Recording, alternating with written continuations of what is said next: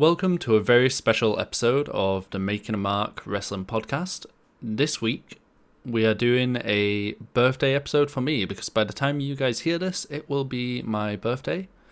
So, for this one, because it's a birthday episode, it will not be part of the normal episode numbering system, and it will not follow the normal routine of the podcast. Instead, we just watched a match that I wanted to see and wanted to show Laura. So, the Women of Honor, which won the Twitter poll of what we should watch next, will be for the next episode where we return to regular scheduling. But this one is a special birthday episode, so we just watched something that I wanted to show Laura. And something that we're sure was going to have a better reaction from me too. Yes. So, what that ended up being was Kenny Omega versus Kota Ibushi from DDT all the way back in 2012. So, starting things off, Laura, star rating, please.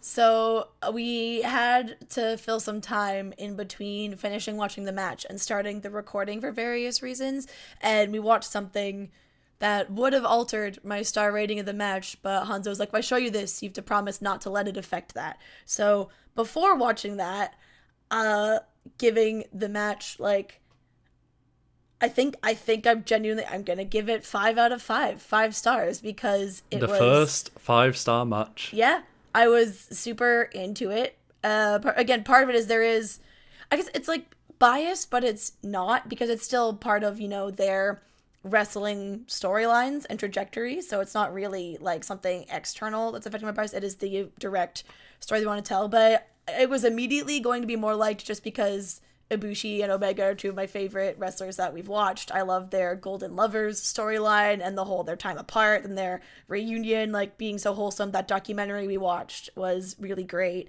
So that was going to affect it from the beginning. But then there was just so much athleticism and craziness in this match. And then the fact that it was in DDT, which I learned is a more comedic promotion. Any of the times there were moments of things I normally wouldn't like, because of the context of the type of promotion this was in, I didn't mind them so much, because it's not meant to be taken as seriously. But then by the end, it was pretty, they were wrestling more serious than I think they ever had in their entire lives. They were not holding back. But in the beginning, some of the moments, and even in the middle, that were a little bit more either verging on the edge of silly or comedic, that was fine, because this is the time and place for that, unlike in a serious storyline that other promotions are trying to sell, kind of thing.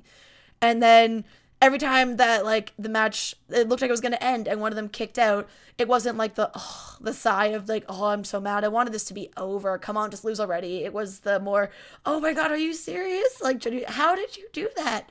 How are you still standing? How are you still going? Because they, like I said, they were not holding back. They were wailing on each other.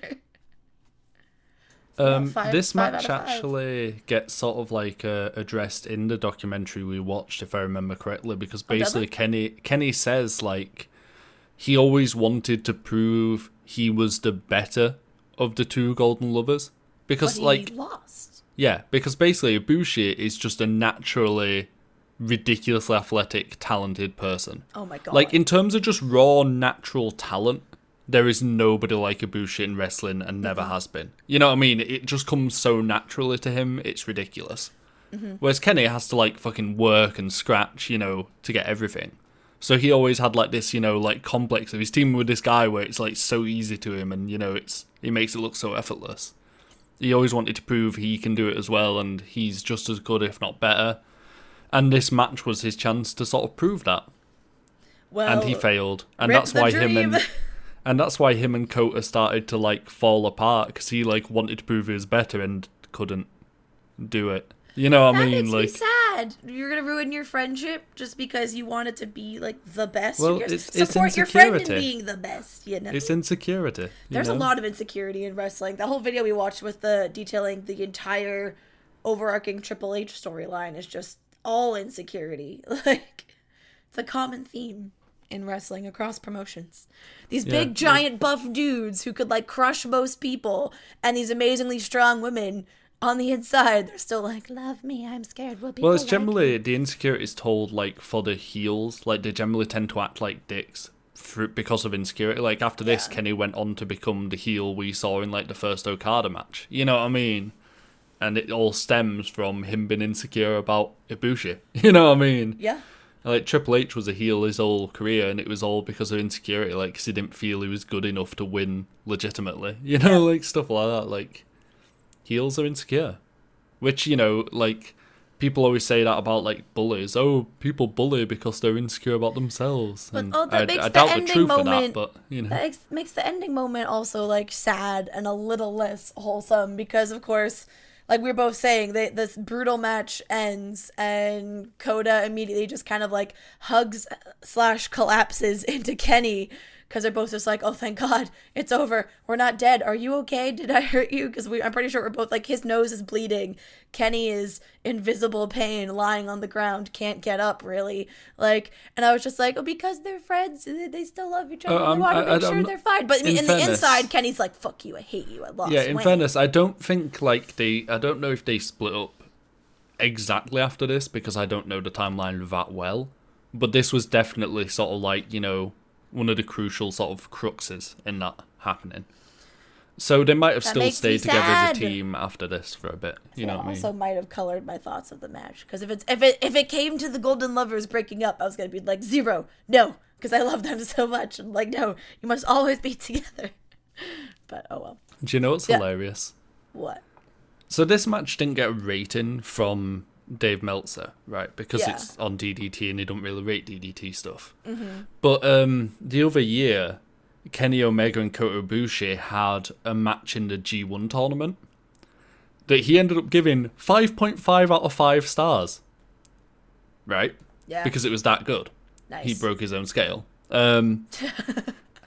And he said, though, the thing is, like, you could tell, like, Kenny Omega and Kota Ibushi, the whole time they were in New Japan together, they kept saying they wanted to do, like, a big match like this at Wrestle Kingdom. Like, in the Tokyo Dome. You know what I Yeah. mean? Like, on the biggest card of the year, in the biggest stage they wanted to do. So, like, even though this G1 match was, like, incredible and, like, broke the rating scale, you could still tell they were, like, holding back because they wanted to do this bigger match. And it's like, how do you have a match that good when you're holding back? Like, what Yeah. the fuck? Like, Also, what? biggest takeaway from this match, change my mind. Ibushi is Ricochet in disguise. That's his alter ego. There was so much somersaulting and flipping and like, I swear to God, a good quarter of this match was spent in the air for Ibushi. So, I don't care. Change my mind. Ibushi and Ricochet are the same people. Or they're twins, and he's wearing a costume. It's one of the craziest things about Kota Ibushi and Kenny Omega is that they're not small dudes. No, they're they're tall massive. and they're jacked, and yet they can still do the crazy athletic flippy shit. It's Literally like, from a what? standstill, just like leap 4 feet, like 5, no more. They're leaping over each other, leaping like over 5 feet in the air, like it's nothing, like they're just filled with helium. And I'm like, okay, And, like, sir, and- making and, us like- mere mortals look bad. Kota Ibushi can just like stand still and just from standing do a moonsault, like Yeah, and like Kenny does like a running shooting star press, like he just runs and does a backflip, like just dumb, just straight up dumb. But yeah, like literally the only 2 critiques, and they're more just small and in general, not like specific moments of the match, that would have maybe I was debating giving it like 4.8 or something for these 2 things. But I'm like, no, they're so small. It would be petty of me to do that.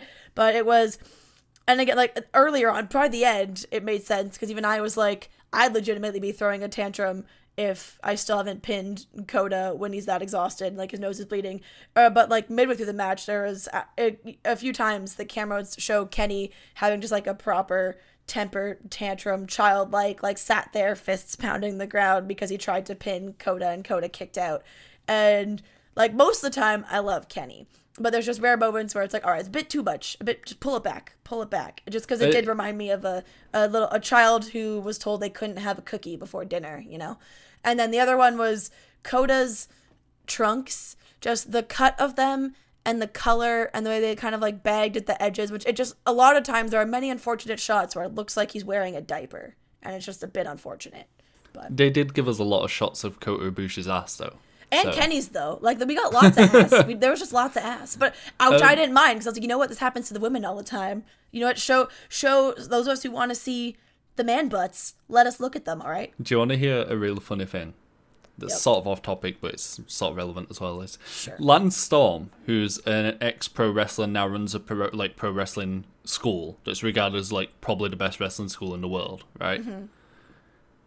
Tweeted a while back, just randomly, with no context, males who are getting into wrestling, make sure you wear a thong under your pants because you should do anything to get yourself over, and that should mean showing off your nice butt.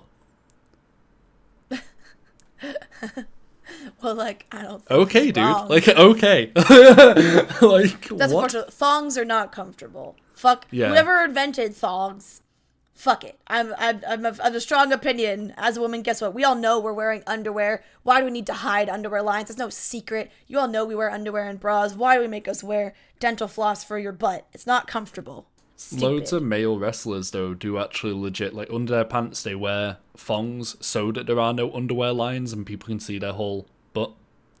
I know, but like, Like, that's 10 out of 10. oh. And And I'm another assuming thing- then cups under the thongs protect the genitalia. No cups. There aren't cups in wrestling. What? But like, considering all the damage they take, how do any of these men have the ability to reproduce? You Come just on. avoid hitting each other in the dick. Like, But then, It's like, not that hard. but there's times where even the moves go wrong. Like, half the time, the kicks to Kenny's, like, when Ibushi would, like, kick his, like, chest, it would be pretty low and, like, pretty dangerously close. And, like, some of the pin submissions, or the part where just, like, when Kenny went to go put Ibushi on his shoulders on the ropes on the end, but it started by just him shoving his head into his crotch. And I'm, like, sure getting very up close and personal with his dick. I was Like, going to say, regarding your first point, is that has, throughout Kenny Omega's career, that has been one of the sort of steadfast criticisms of him, is that sometimes he can be a bit melodramatic. Like, sometimes he can be a bit over the top in his, like, selling and facial expressions Yeah. and stuff. So that you're not alone in thinking that, you know what I mean? It's been one of his, like, major criticisms throughout his career. Mm-hmm. Which, if that's what people are criticizing you for, like, there could be there's worse far things. worse things.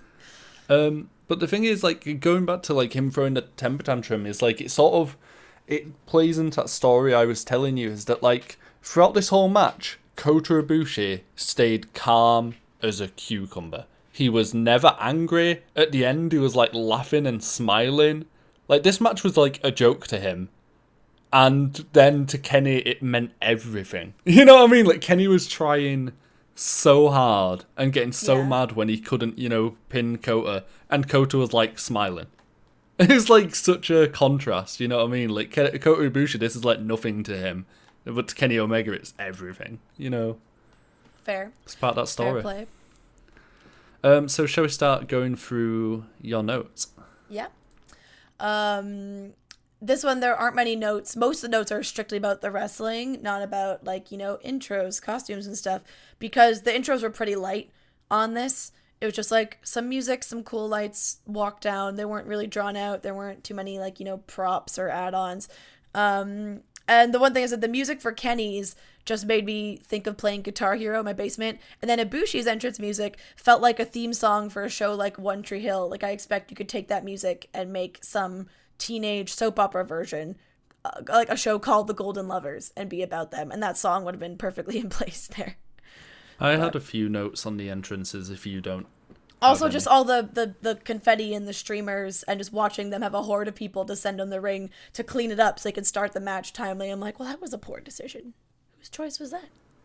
So, first of all, I've got to note that, you know, this is DDT, which is, you know, it's a really small Japanese promotion that are a comedy promotion, primarily, you know. They do really dumb stuff, like they have matches where there's, like, a wrestling house and there's people, like, wrestling in every room of the house. And, like, the cameraman's just going from room to room, filming all of the different matches in the house. Oh my gosh. They had Kenny Omega wrestle an 8-year-old girl. They had Kota Yeah. Ibushi wrestle both a blow-up sex doll and the Invisible Man. So, yeah, they normally do really silly stuff, but this was not silly. Like, No. at all. Next note is that Kenny was looking jacked as fuck. Right, I feel like that's Holy the biggest he's ever. shit. In anything we've watched, that is the biggest he's ever looked to me, at least. Yeah, like, he was massive. Like, absolutely enormous. Like, normally him and Kota Ibushi are comparable, but here, he dwarfed him. Like, he was massive. Which again, I guess really plays into the story you were telling me about of the whole he was so invested in winning this Yeah, match. he was trying harder to, like, you know, bulk up. just match Kota Ibushi. Like, I really liked Kota's entrance music. After how sort of, like, generic Kenny Omega sounded, I was like, oh, I'm just going to expect generic music for Ibushi as well. And then, no, like, it was a full-on song with, like, vocals and everything. And I'm like, whoa, where did this come from? Yeah, like, I didn't dislike it. I'm just saying it, to me, wouldn't have felt out of place if I saw it to the opening of one of those, like, early 2000s, 90s teen dramas, you know? Ibushi somehow looks no different now, like, in 2008 as he does now. I mean, he doesn't fucking age, dude. Like, I mean, 2012? He's immortal. Yeah, it's 2012, I think you 2012, said yeah, he looks no different 7 years later. Like, that's all. Nope. And then regarding the streamers, that's a Japan thing. Like, Japan love their streamers. Basically, it's like a way of getting the crowd to interact. Like, they give the crowd streamers, and it's the crowd who throw the streamers into the ring. Oh, okay. So it's just a bit of, like, crowd involvement. You know, you let the crowd throw and, you know, they love it over there for some reason. See, I thought it was just coming from, like, an electronic, like, something rigged in the ceiling that would just open and release it, or, like, machines doing it. I didn't realize it was people. There's a really funny gif of, like, a Japanese female wrestler where she gets up on the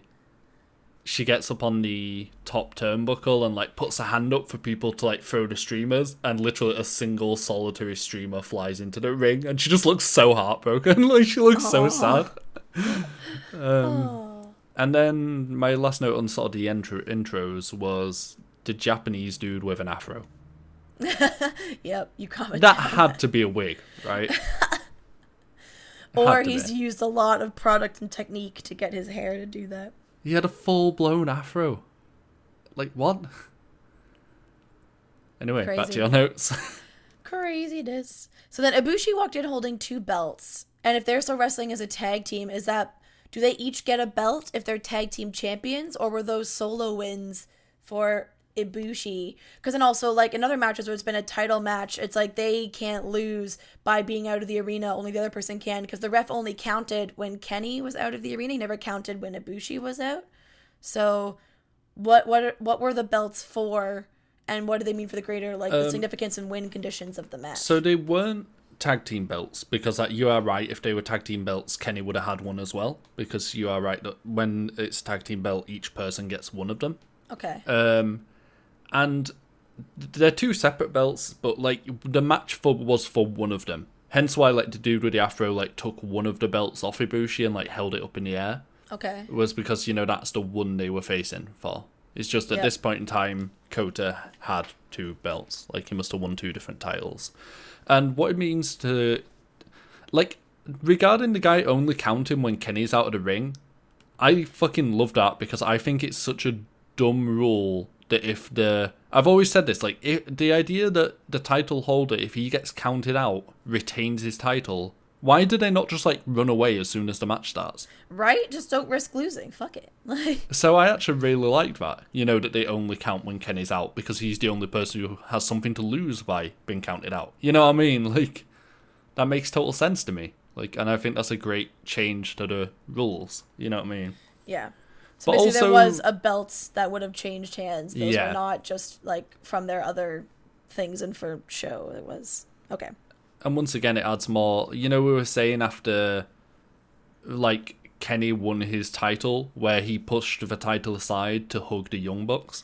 Yeah. It's like the same thing here. Like, although it was for the title, Kota's thoughts after the match wasn't, I better go get my title. It was, I need to hug Kenny. You know what I mean? Like, he prioritized his friend over the title, which is cute. And last thing about the titles is... I mean, about the counting, is that they seem pretty loose with the counting anyway in this one. I mean, they did not stick to it at all. Like, they just sort of counted sometimes and not other times.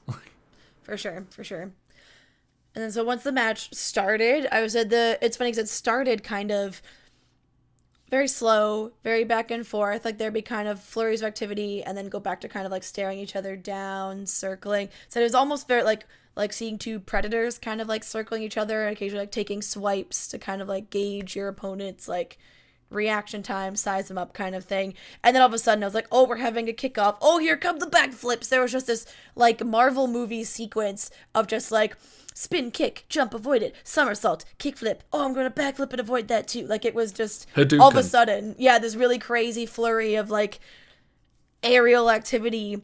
Almost looked like capoeira at times, like the Brazilian like dance fighting, I swear. And then it went back to again that slow kind of like pause. And normally I was like, this would seem a bit like OTT and silly, the level of just sheer, because it was like clear that a lot of that was like almost ornamentative, if that's a word, or ornamental, there we go, for decoration. But this is a comedy context, so I don't hate it. And this is a bit, while it does mean a lot to one of them, it's also a bit about just showing off because we're friends and just I was gonna say, doing the things start because of the we can. match is very clear that like when the match first starts, they go into it as like, oh, let's have like a friendly wrestling contest. Yeah. Like they start with a handshake. After a bit of wrestling, they have another handshake. Like when Kenny gets Kota Ibushi against the rope, he proper clean breaks from it. And they're saying to each other like, come on, Kota, you can do better than that. You know what I mean? Like they're very much like been friendly and just sort of having like a wrestling contest, not a wrestling match. You know what I mean? Like Yep, they're not trying to like totally beat. Changes. Yes, and also I didn't randomly just say Hadouken. Like that kick sequence you're talking about literally ends with Kenny going for a Hadouken. That's funny. And also at the beginning, it was like watching wrestling without the antagonistic aggression that usually is like stemming from the heel character or something, because it was very friendly and about showing off and just kind of there wasn't a heel at this gauging, point. There were two faces having this contest. Yeah, which was really cool. And I like that. I also think that's why I gave it such a high match, because a lot of the stuff I dislike comes from the tropes of heels in wrestling and the way they're portrayed across various promotions. So I really liked this. And then then we start seeing Kenny focusing on Ibushi's left arm a lot. So I asked, was there an injury he's exploiting, or is it just, I'm going to pick a body part and then just wail on that for a bit so that I have a clear like weak point. And it was just, I picked a body part, I'm going to do this. Yeah, and when then you watch more like what are called technical wrestlers, like the submission specialists and stuff like that, that's a like typical part of their arsenal, is that they'll just like at the start of the match just decide on a body part and just work that body part the entire match. Yeah. Like when you start to watch like say Minoru Suzuki or Zack Sabre Jr., who are like considered like some of the best technical wrestlers in the world, that's their whole game plan at every match, is pick body part, destroy that body part. Like yeah. Makes sense. And then next part I wrote, and because I know normally this rule or mine, or that this trend is in other promotions, not necessarily New Japan, but I was curious. I was like, all right, if they follow WWE rules or just the normal prediction, the way I predict, I'm like, Ibushi will win because Kenny's has the stronger start. And look what happened. Kenny started out strongest and then Ibushi wins. So yet again, I am psychic, except not at all. And then, it's almost and then like the matches are scripted. Yeah, it's like they're scripted. Crazy. And then I wrote, Japanese wrestlers just have so much better pain noises. It makes everything, like, they sell it so much more vocally without having to do the really over the top, the faces and the physicality, just because everything just sounds brutal. Like, oh man, Ibushi just sounds in pain all the time, but One not of my even big like pet in a peeves ridiculous in, way. Western wrestling is this idea that like once the match starts, you should never talk.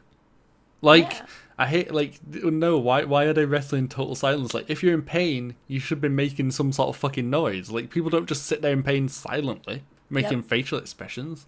And I really love as well when wrestlers say stuff in the match, like when Kenny is like, "Come on, Ibushi, you can do better than that." I love stuff like that. I love like these little, like quips to each other. You know what I mean? Like there is a way to do that badly, and it was in the Yes. last match. It was in the Sasha Bailey match we watched, for example. But yeah, I still prefer some sort of vocal, because even in any other context in any sort of competition, any sort of fight, any conflict is never silent.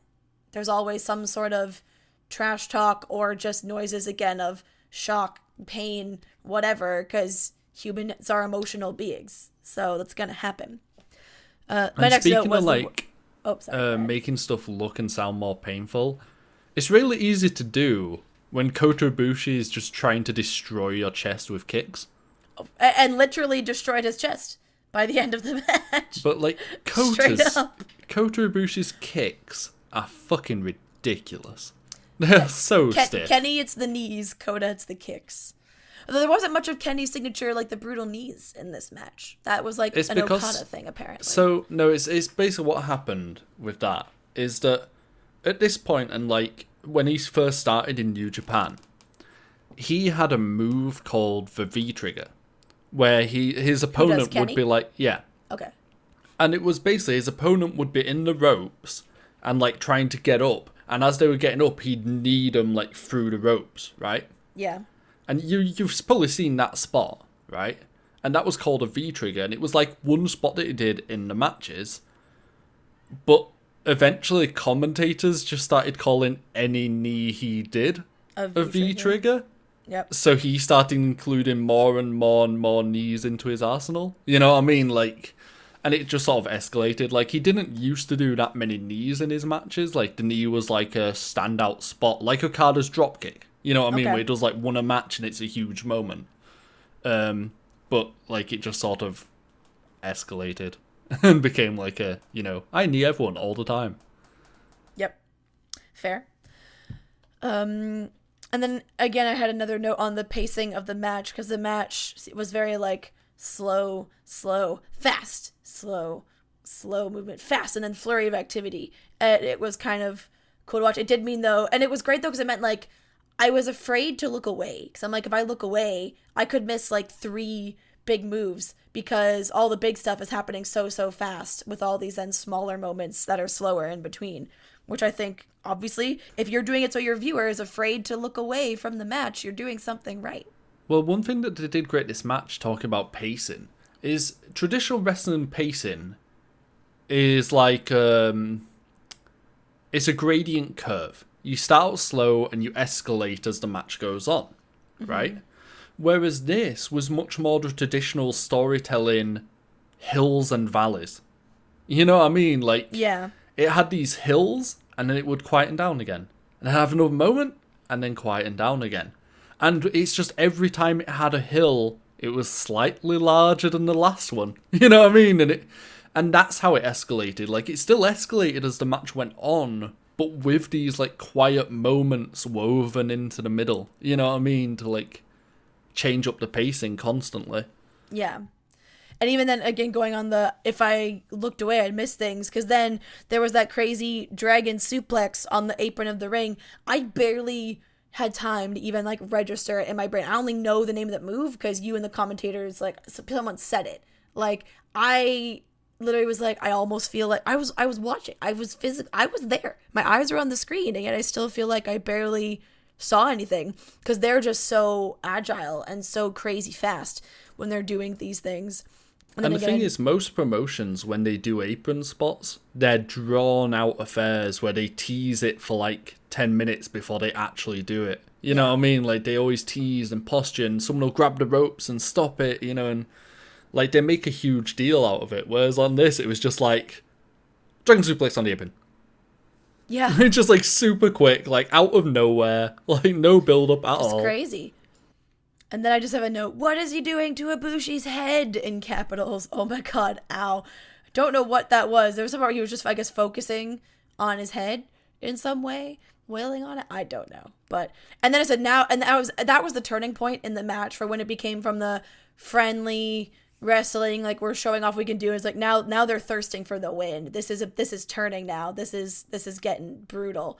And at least to me, I feel like, would you agree that was kind of when the match turned to just straight full-on brutality? Yeah, I've heard this match before been described in 2 parts. Pre-moonsault and post-moonsault. Not pre-suplex, post-suplex? No, I always see it as pre-moonsault, post-moonsault. Okay. Which I agree with you that, I think it turns into a bit like it turns a bit before that. But the moonsault is quite a, nice cut point. You know what I mean? Because it's fair. The moonsault. To me it would have been the suplex. Mm-hmm. And I said that again, the comic book feel that I completely got. I was like, who do I cheer for if I like them both? Dilemma. So I also I never really heard strong. I heard again members of the crowd calling out both names. It also, again, I like watching wrestling matches where there isn't a clear favorite, even if normally that would be because bad storytelling. But in this case, because this is outside of their storyline, because they're normally a duo that wrestles together, and this is supposed to be a fun extra thing, but then has all this weight to it on Kenny's side, the crowd. But again, if you don't pick up on that, it is like, oh, I'm happy either way. I could have any of these two win. The thing is, I think there's nothing wrong with the heel and sort of face dynamic. Like, if you have, say, a heel as the champion, right, and he's beating everyone, the crowd ends up, wanting to see someone beat him. You know what I mean? You just want to see this motherfucker lose. You know what I mean? So then if you build up, a babyface, someone that the crowd loves, and the crowd is genuinely behind and adore, and you have them on a big stage beat the asshole, the crowd's gonna fucking lose their shit. That can be done. You can have matches where there's a clear favourite and you've got a good guy and a bad guy, and it can be done well. It just somehow isn't done well a lot of the time. And it's not like that's difficult. Having a good guy and a bad guy and people wanting to see the bad guy lose is one of the easiest things in all of storytelling. Basically every fictional thing ever has good guys and bad guys. It's not that hard. But apparently wrestling struggles with that concept. And then again, I don't know the names of things, but the next we had another crazy sequence where Ibushi is like, I'm a gymnast now. He starts by completely just leaping over Kenny, and then he ends the whole sequence with a move landing on top of him in some way. It was just a series of just constant I'm in the air, now I'm not, now I'm above you, now I'm on your face, now I'm in the air again, and it was just crazy to watch. At one point in that sequence, he does a standing moonsault, but rather, normally when people do moonsaults, they land flat on the person. Mm-hmm.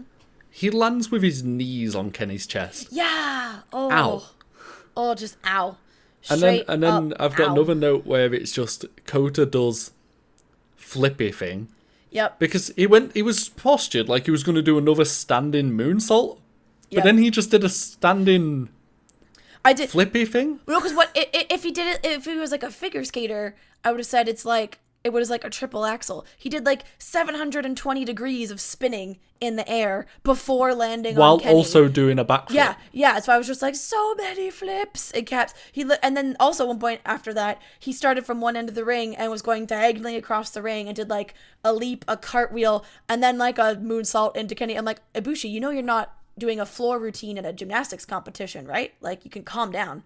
But I swear to God, it felt like half wrestling, half gymnastics later, because there was just so much aerial stuff. And Kenny was like, I'm not going to have you one-up me on athleticism. Here, and does a fucking running, shooting star press. Oh my God, I know. And even that, I was like, that's some serious air there, sir.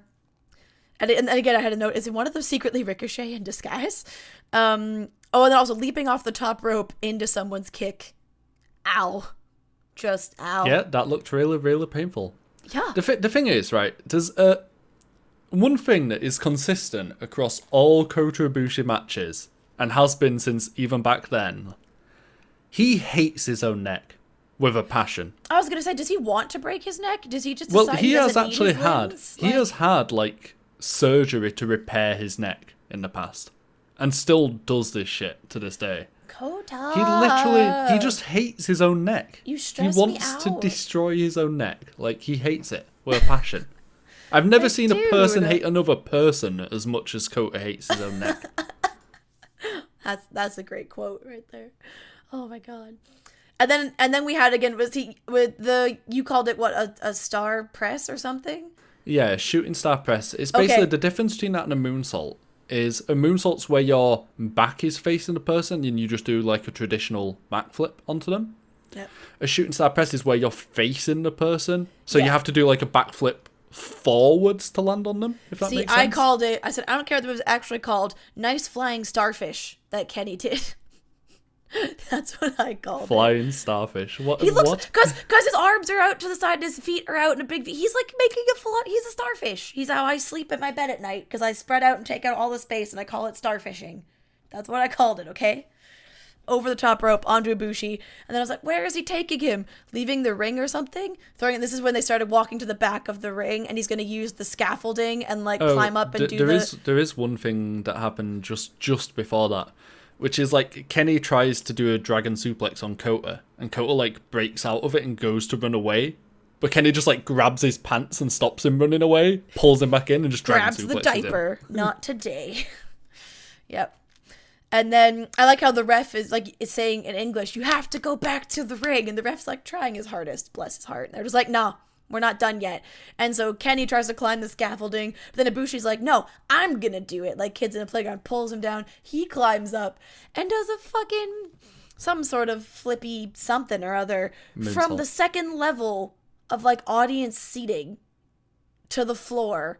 And they both just looked wrecked after that. Because I'm like, there's even as much training as you can have to take blows and lessen impact. That was some height. There is no way you both are not feeling that. Like, good lord. My note here is Kenny takes Kota on a magical journey. It's like you're just walking off with him into the crowd. Like, I literally just wrote Kota. Da fuck. Spelled D-A-F-U. Just da fuck. So a few things about the moonsault is, one, it's fucking stupid. It's a moonsault like from like 12, 15 feet up in the air.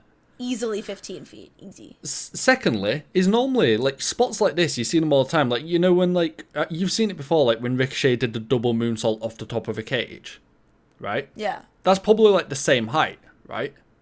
But the thing is, he had like 8 people there to catch him.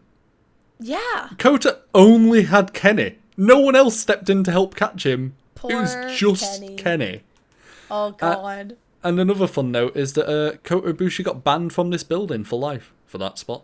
Really? Yeah, the venue saw it and God. banned him for life. Because if people like me who do risk assessments are like, we did not assess that risk. We can't control people doing stupid shit. They Leave our didn't building. like a lot of times when wrestlers want to do spots like that, they'll clear it with the building first. Yeah, but they as you didn't. should. They didn't clear it with the building. They just did it, and yeah, they banned him for life. And which is a real big deal. It's a big deal because Budokan Hall, which is where this takes place, is like one of the traditional big Japanese venues. Like, and Kota just can't wrestle there anymore. Like, good. Actions have consequences, children. Anyway. And then, I wrote, this is insanely brutal, but I think why, because my other big thing, and one of the things I heard so much growing up from my family about why wrestling is bad and no one should watch it, is because it is just like, they saw it as pure, like, unfiltered violence. They weren't thinking about the theatrics, the storytelling. Some matches like this, it's like I could maybe see that, but there's just also so much athleticism. Like I said, the gymnastics in the flips, these moves, the raw strength it takes to take them and set them up. Like, it isn't just crazy violence, but it did still look pretty brutal, but it was so beautiful to watch. I wasn't sitting there being like, this is disgusting. Unlike the PWG match where someone takes a shoe full of thumbtacks to Candice LeRae's face, that disgusted me. That I was like, this is awful. This is bullshit. This is the brutality that works. This is brutality that's also athletic and impressive. the thing about it is, it's like that video I showed you said, is that the best way to look at wrestling is it's stunts performed live. Yeah. You know what I mean? Like, this is a moonsault from 15 feet in the air with only one person to soften your landing, and they can't have, like, practiced that. Exactly. You know what I mean? Because Like, you would have they're gotten just banned before if they practiced. Or because there's so much risk of it going wrong that if you practice it a few times, And then you fuck it like, up. you know, yeah, like one of them's probably going to go wrong. You know, the more times Yep. you do it, the more likely it is to go wrong. So, Yeah. So it's like, it's crazy. Like, the idea of just like doing a stunt like that that's so dangerous in front of like a live audience with no practice is mind blowing. You know what I mean? Like, that's ridiculous. It is. It's terrifying to me a little bit, and it does make my stage manager heart just like skip beats and have palpitations.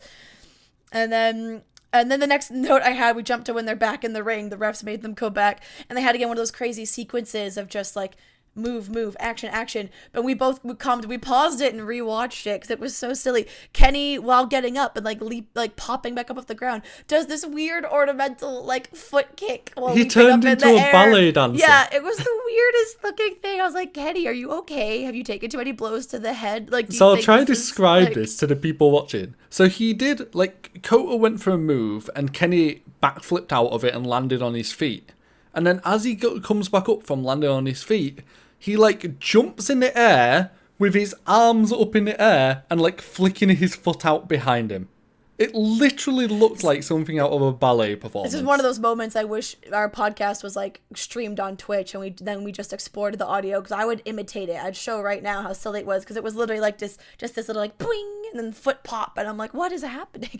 And then he they just literally turned into a ballet dancer. But they just kept wrestling. Like, no one thought of it, because there were still, like, 3 more, like, impressive moves after that. It was just so weird and random and in there, and the camera angle just caught it perfectly. And I was going to say, one thing that I had noted that happened just before that is when they were up on the top rope and Kenny, like, went between Kota's legs and dropped Kota's face onto the turnbuckle.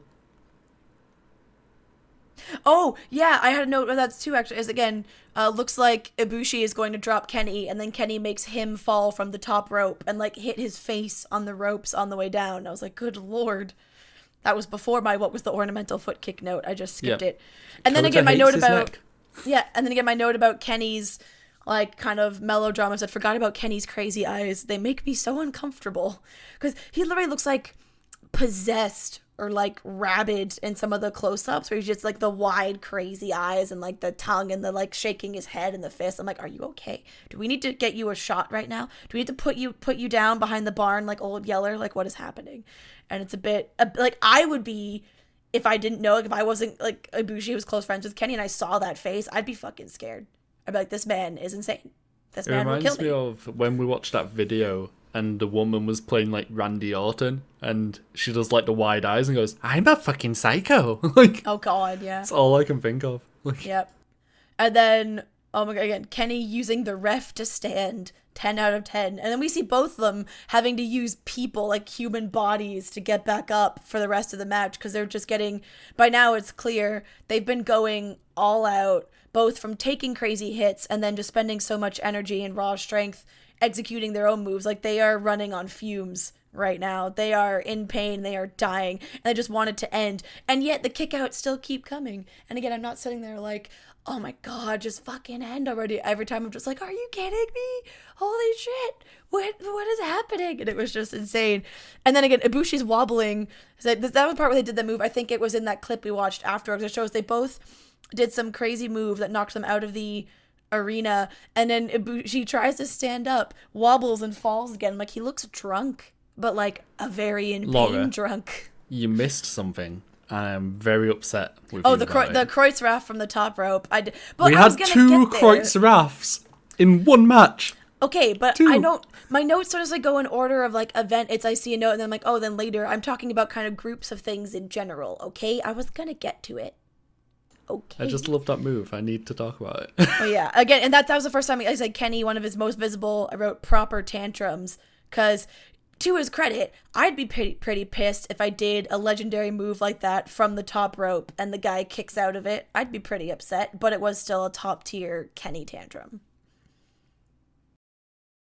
I've got after that happened where he did, because I don't think I've ever seen a super Kreuzraff before. Right, like, I fucking loved the Kreuzraff so much. I don't think I've ever seen a super one before, but it looked amazing.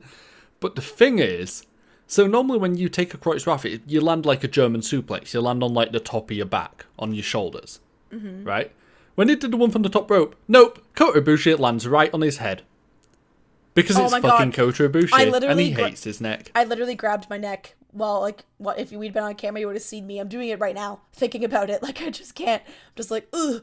I get minor whiplash, and I'm like the biggest baby. I can't even imagine.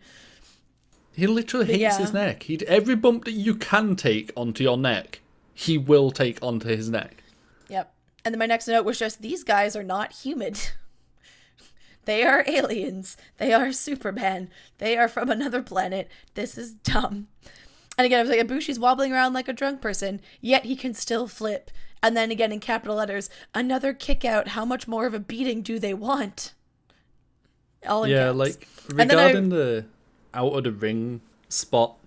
So last match we watched had a top rope Frankensteiner in it. Yeah. And that was to inside the ring, and we were saying how ridiculous it was. Fucking Kenny and Kota do the same thing to the floor outside the ring where there is no padding. Yep. What? Yep. Just how dumb. did one of them not break their back?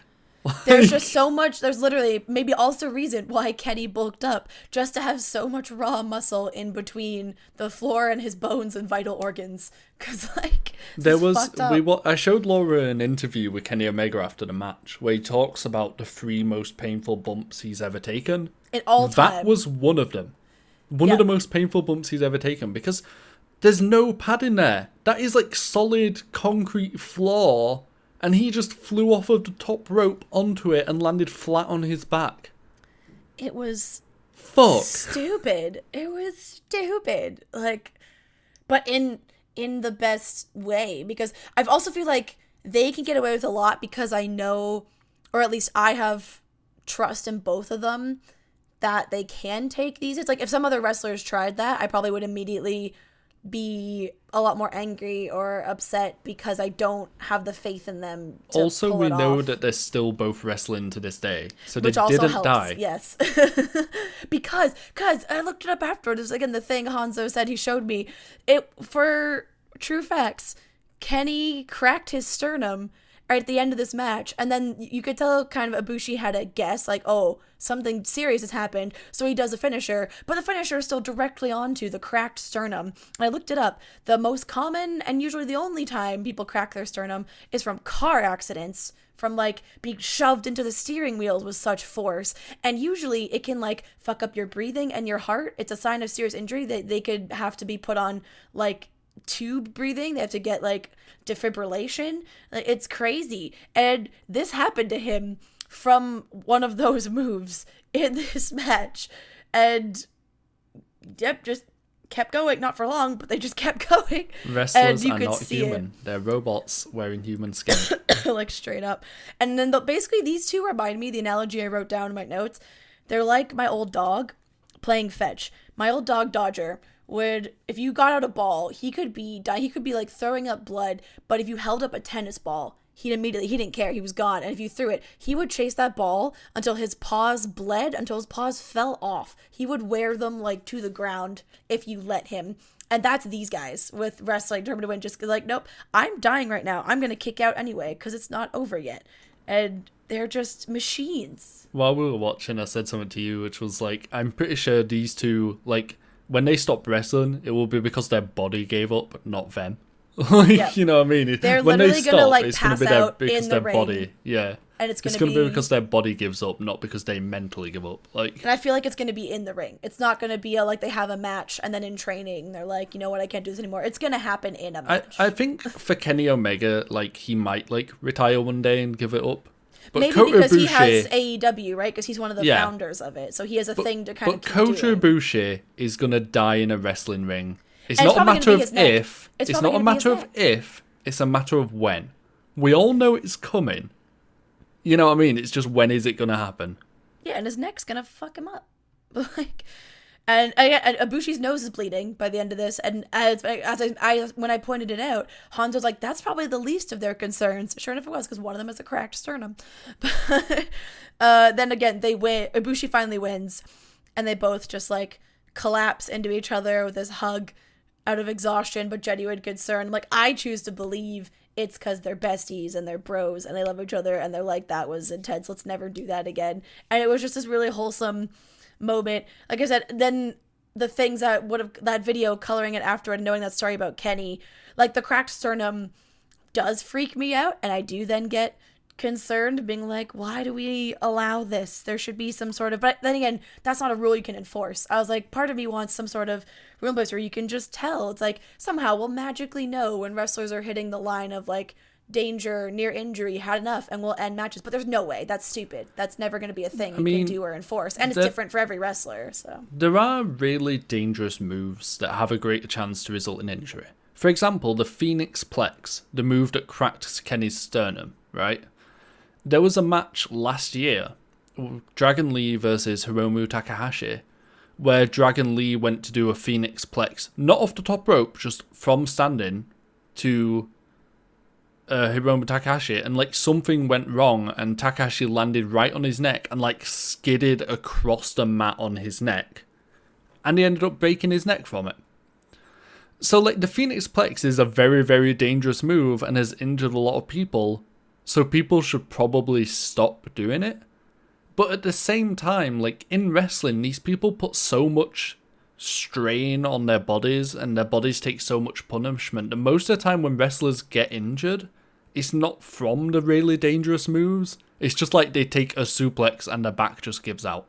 You know what I mean? Like their bodies are just so beaten up that normally, like when they get injured, it's just a normal move happens and their body stops working. Like yeah, those are all my notes for match. So I just have a few more towards the end.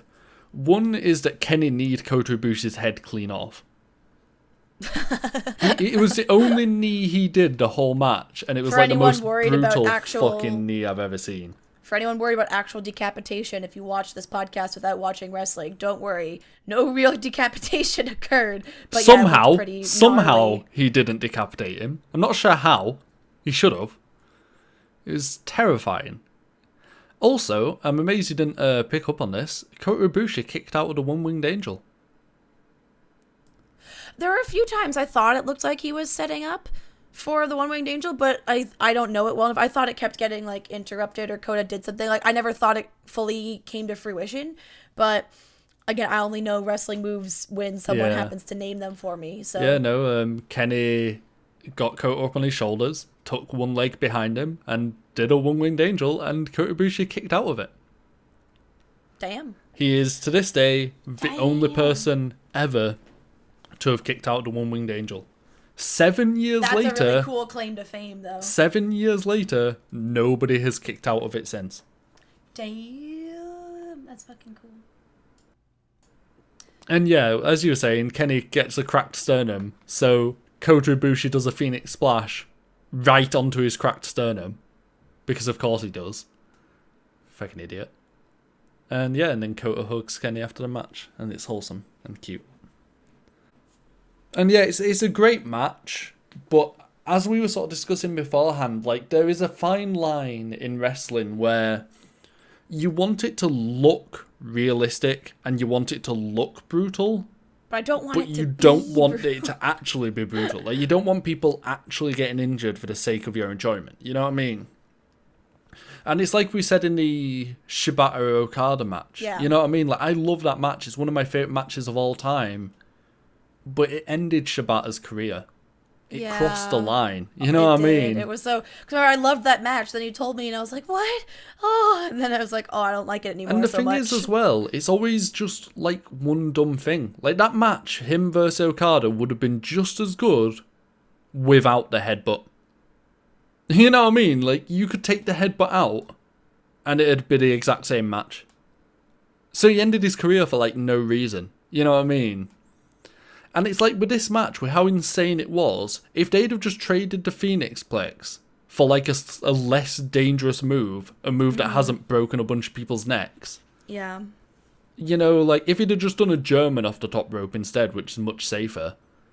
You know what I mean? Like, it would have been the exact same match, but without Kenny suffering a permanent injury. Yeah. Like, you know what I mean? Like... So yeah, there is a fine line, and sometimes in these Japanese matches they cross it because they're lunatics. But yeah, it was a great match. It was fucking just insanity from start. Well, not from start to finish, from about halfway through to finish. It was insanity. The first half was just a nice little wrestling match between friends, like, and then something happened.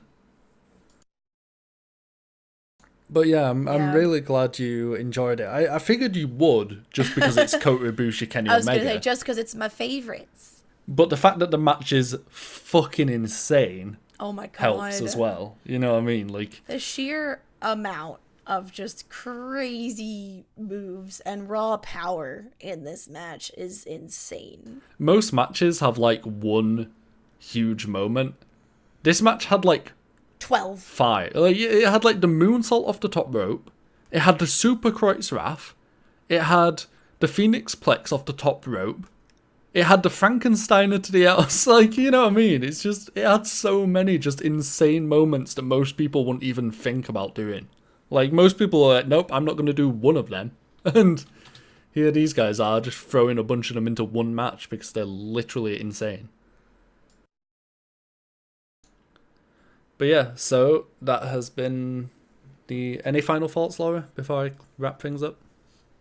Happy early birthday! Or if you're listening to this on Friday, happy birthday to I was going to say, Hanzo. we're planning to release it tomorrow, so it will be my for birthday me, when people hear it. right now, in this moment, it is early birthday.